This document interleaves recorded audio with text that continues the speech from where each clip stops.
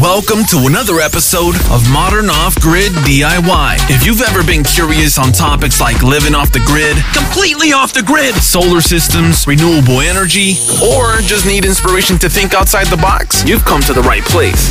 This is Modern Off-Grid DIY.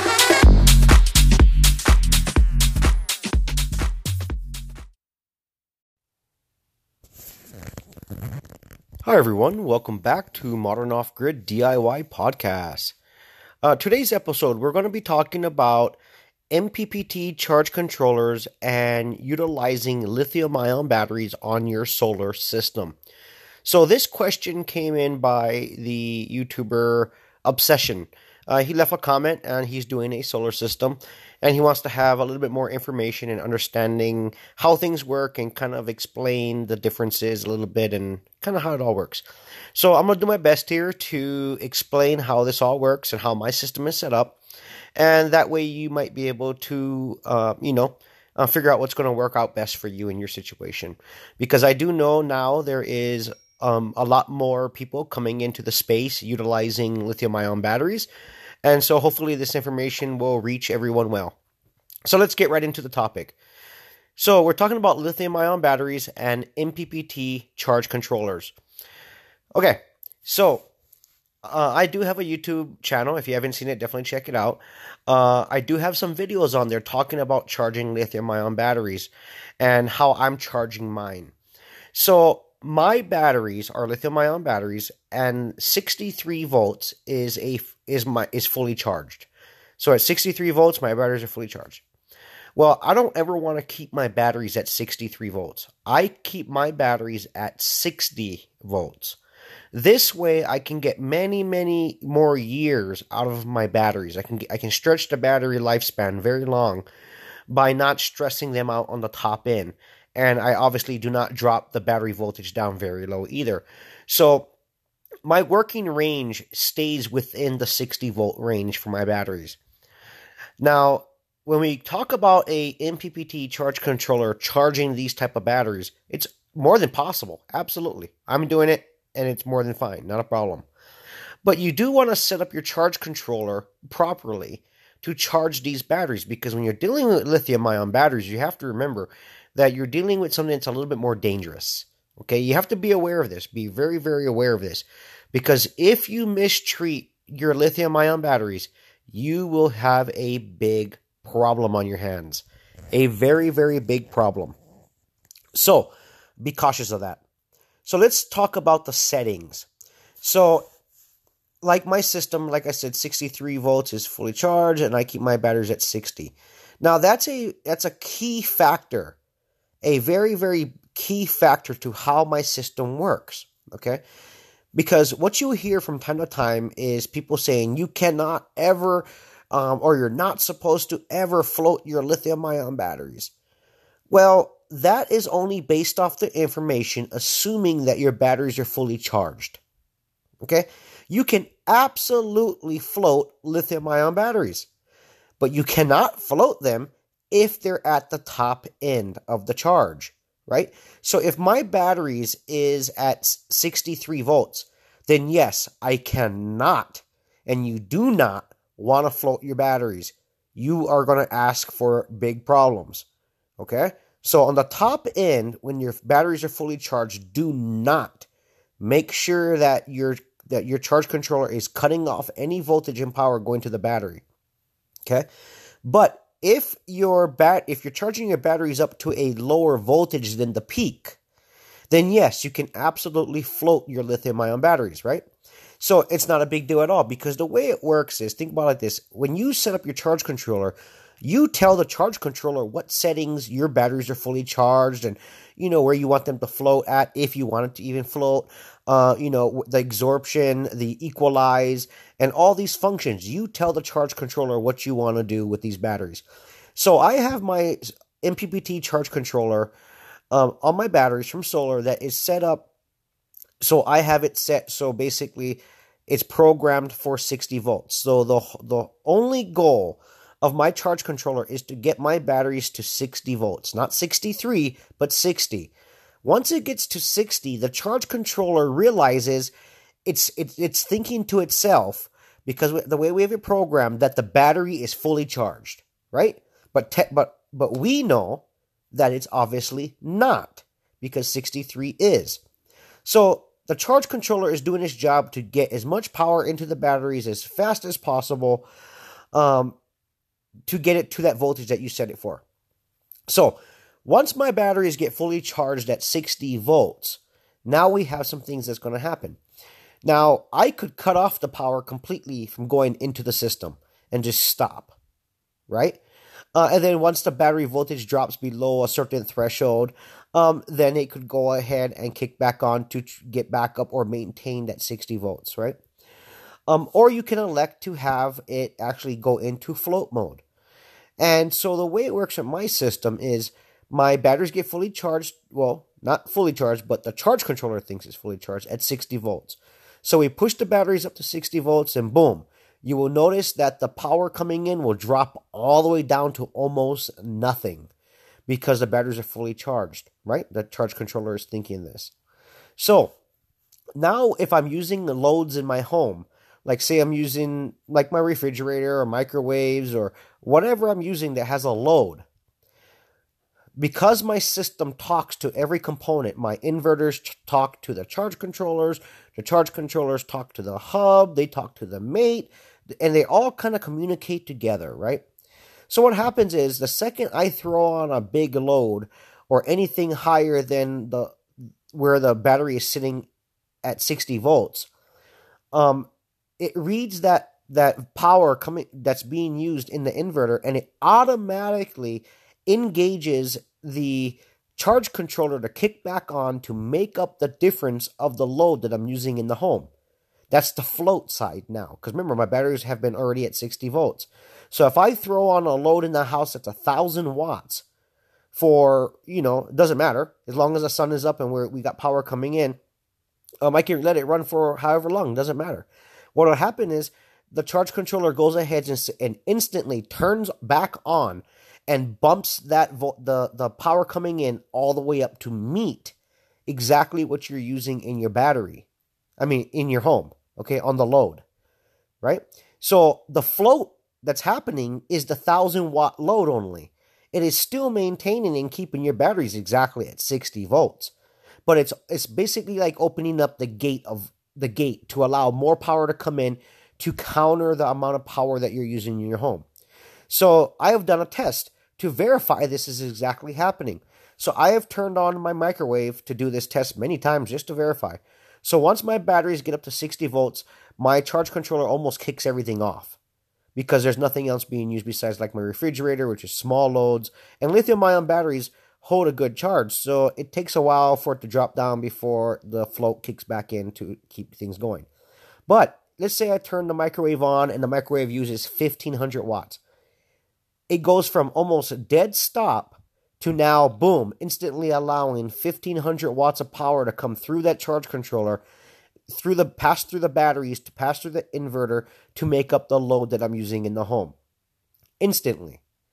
Now, the second the microwave stops, there's no load, the system realizes that, and now the charge controller kicks back off because it doesn't need any more power because we're at 60 volts where it's supposed to be, right? So I've done this test many times with different loads and just checking things, making sure everything is working properly, and it works like that. That's how my system works as far as on the float side.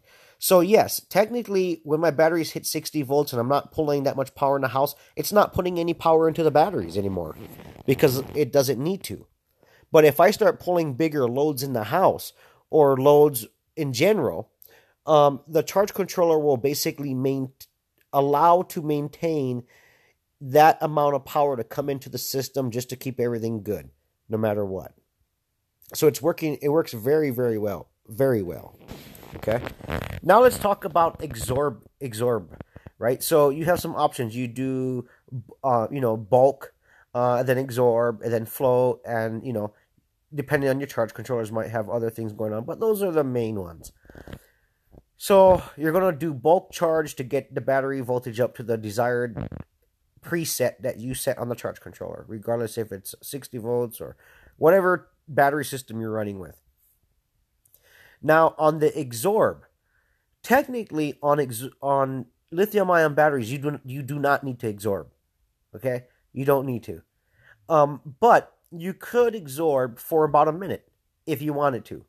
Okay, because if you look at most battery chargers for like your drill guns, so like I have my Milwaukee drill guns that are lithium ion. I have Ryobi drill guns that are lithium ions, and they have battery chargers, right? And what happens is it'll get it up to the voltage that it needs, and it basically sits in that range for about a minute in Exorb. And then basically it just stops. It stops the power from going in, and then you have a green light or whatever the light is on your charger, and says that it's full and it's ready to be pulled off.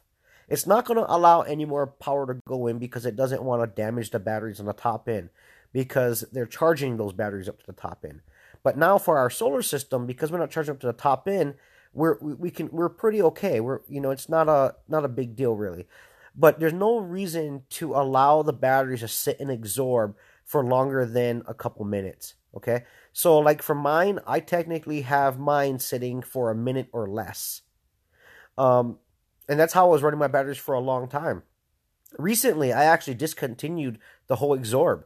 The whole Exorb is down to like 1 second or 0 on my charge controller currently, because it just doesn't need to do that. Because the batteries, lithium-ion batteries, don't work like lead-acid batteries.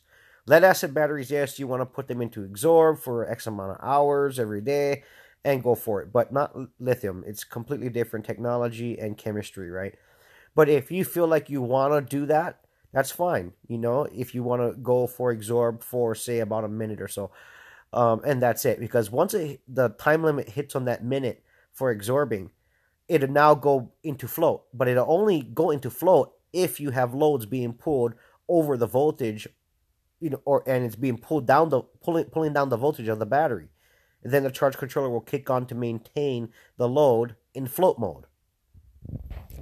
So that's the way I like to try to explain it. I know it can be kind of confusing, guys, and I do apologize, but there's a lot of information here, right? And I'm trying to get it out as best as I can to help others. So, in essence, bulk charge gets those batteries all the way up to where they need to go, right? Then Exorb, basically for my system, I don't even allow it to Exorb. If I did, it would be for less than 1 minute. If I was to do it, it would be for less than 1 minute. And after that, it goes into float. The float has no time limit. I don't have a time limit for float. It just floats all day until the sun goes down. And floating means that it's going to regulate itself. If it needs power, it's going to allow more power to come in. If not, it's not going to allow any power to come in. I have watched my solar system on my graph, on my Outback graph, where it goes from basically fully charged batteries at like say 9 or 10 o'clock in the morning, and then boom, the charge controllers basically just turn off. It doesn't like power off, but it basically stops all the power from coming in, and that is it. And then only if I'm pulling another load or a major load or whatever it is, it'll go ahead and automatically turn on to make up that difference. And then once I'm done, it'll shut off. So it's not like it's throwing, thousands of watts in, after the Exorb if you have it in Exorb. That's not how a float works on these charge controllers. At least not in my case, because I've been monitoring mine very, very closely for a long time now. So that's where it's at.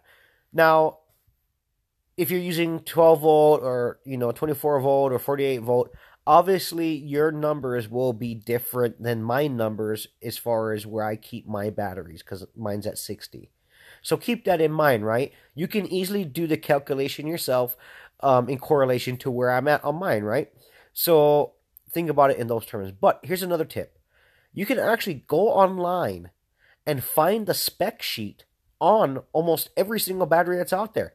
I actually have the spec sheet on my batteries. And if you're using like a Chevy Volt battery or whatever it is, do some research. You'll be surprised. You will find the spec sheet on it. And it'll give you what the recommended charging point should be technically for them. It might give you a higher voltage because they're tying all the battery packs together, but you can break down the battery packs and the voltage to figure out what your one battery pack may be. right? And then you can base what they're recommending compared to where your idea or what you're thinking in your head your battery should be at. So think about it like that. So I do hope this information finds you well, and I hope that your endeavors go well. But that's basically how it works. Now, I should also point out one thing, since I'm making this podcast here and talking about this, because I do get a ton of questions about this. Dump loads, right? Dump loads.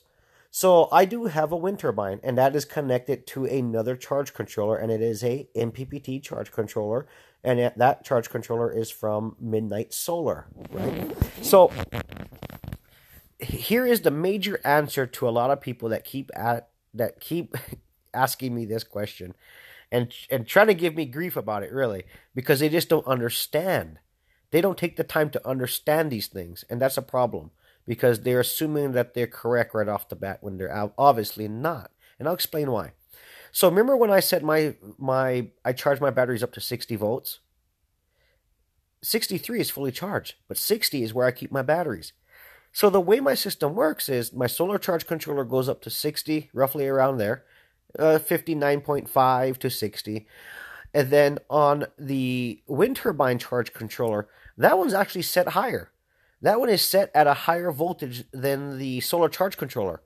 This way, my wind turbine never, ever free spins.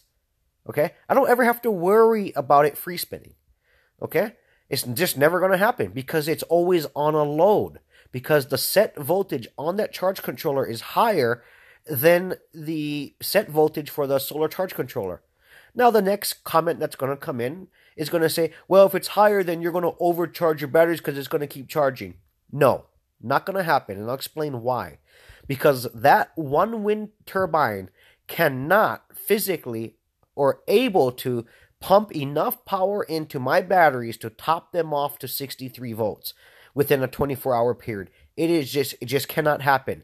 I have too much capacity there for one wind turbine to try to fill that extra 3 volts on the top end of all that capacity. Not going to happen within a 24-hour period. Because now keep in mind, I do have my house running, right? I'm using refrigerators, lights, everything daily. So I never have to worry about my wind turbine ever free spinning. I never have to worry about my wind turbine overcharging my batteries.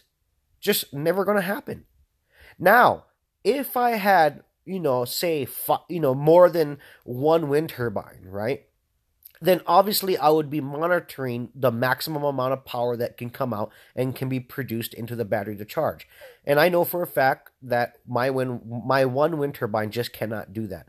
But if I had, say, 3 or 4 of them, then yes, I would be very concerned about that. And obviously then I would have to do something else. I would have to make sure that there is no float on the top end. And obviously I would set those charge controllers at, say, 62 volts, so that way they never overcharge or go higher, or even 61 volts. And then from there, yes, I would have to incorporate a dump load to prevent the wind turbine from going into free spin, right? But because of the way my system is set up, I don't ever have to worry about that. So I just want to hopefully make sure everybody can understand that. So there's many ways to set up your system. There's a lot of tricks that you can implement into your system, and that's one of my tricks right there. One of my main tricks. And that's how I'm able to accomplish having a wind turbine that never free spins, and I don't ever have to worry about overcharging my batteries because of how the system is set up in a whole. So maybe I'll make a video on my YouTube channel going into more detail about this, but I think I pretty much covered it pretty good right now. And I do have another podcast coming up, episode and video coming up on my YouTube channel, talking about dump loads, because dump loads, the current way they tell us to hook it up is actually completely wrong. And I'll explain that in those videos, and I'll show you guys how I'm now going to be going forward hooking up a dump load, because I do have so much power during the day that my system is almost sitting idle pretty much throughout the day. So I have a lot of power just doing nothing. I could have it doing something. So I'll share that information with everybody as we go along here. But anyway, I hope this answers everybody's questions about the lithium-ion batteries on an Mppt charge controller and some tips and tricks on how to manage them. Thanks everybody for tuning into this podcast, and I'll definitely see you on the next one. Go listen, download, and subscribe to the Modern Off-Grid DIY podcast, available today on iTunes, Apple Podcasts, Google Play, Spotify, and YouTube. Modern Off-Grid DIY, inspiring others to think outside the box. Support the podcast today. It's also available on anchor.fm/freeyourmind, and there's already a ton of episodes for you to binge listen to and learn how to live off the grid in these modern times and do it yourself. Once again, it's titled Modern Off-Grid DIY. It's also available on Podbean, Stitcher, Breaker.audio, and Overcast.fm. Make sure you subscribe to stay up to date on new releases. Modern Off-Grid DIY. Go listen, download, and subscribe today.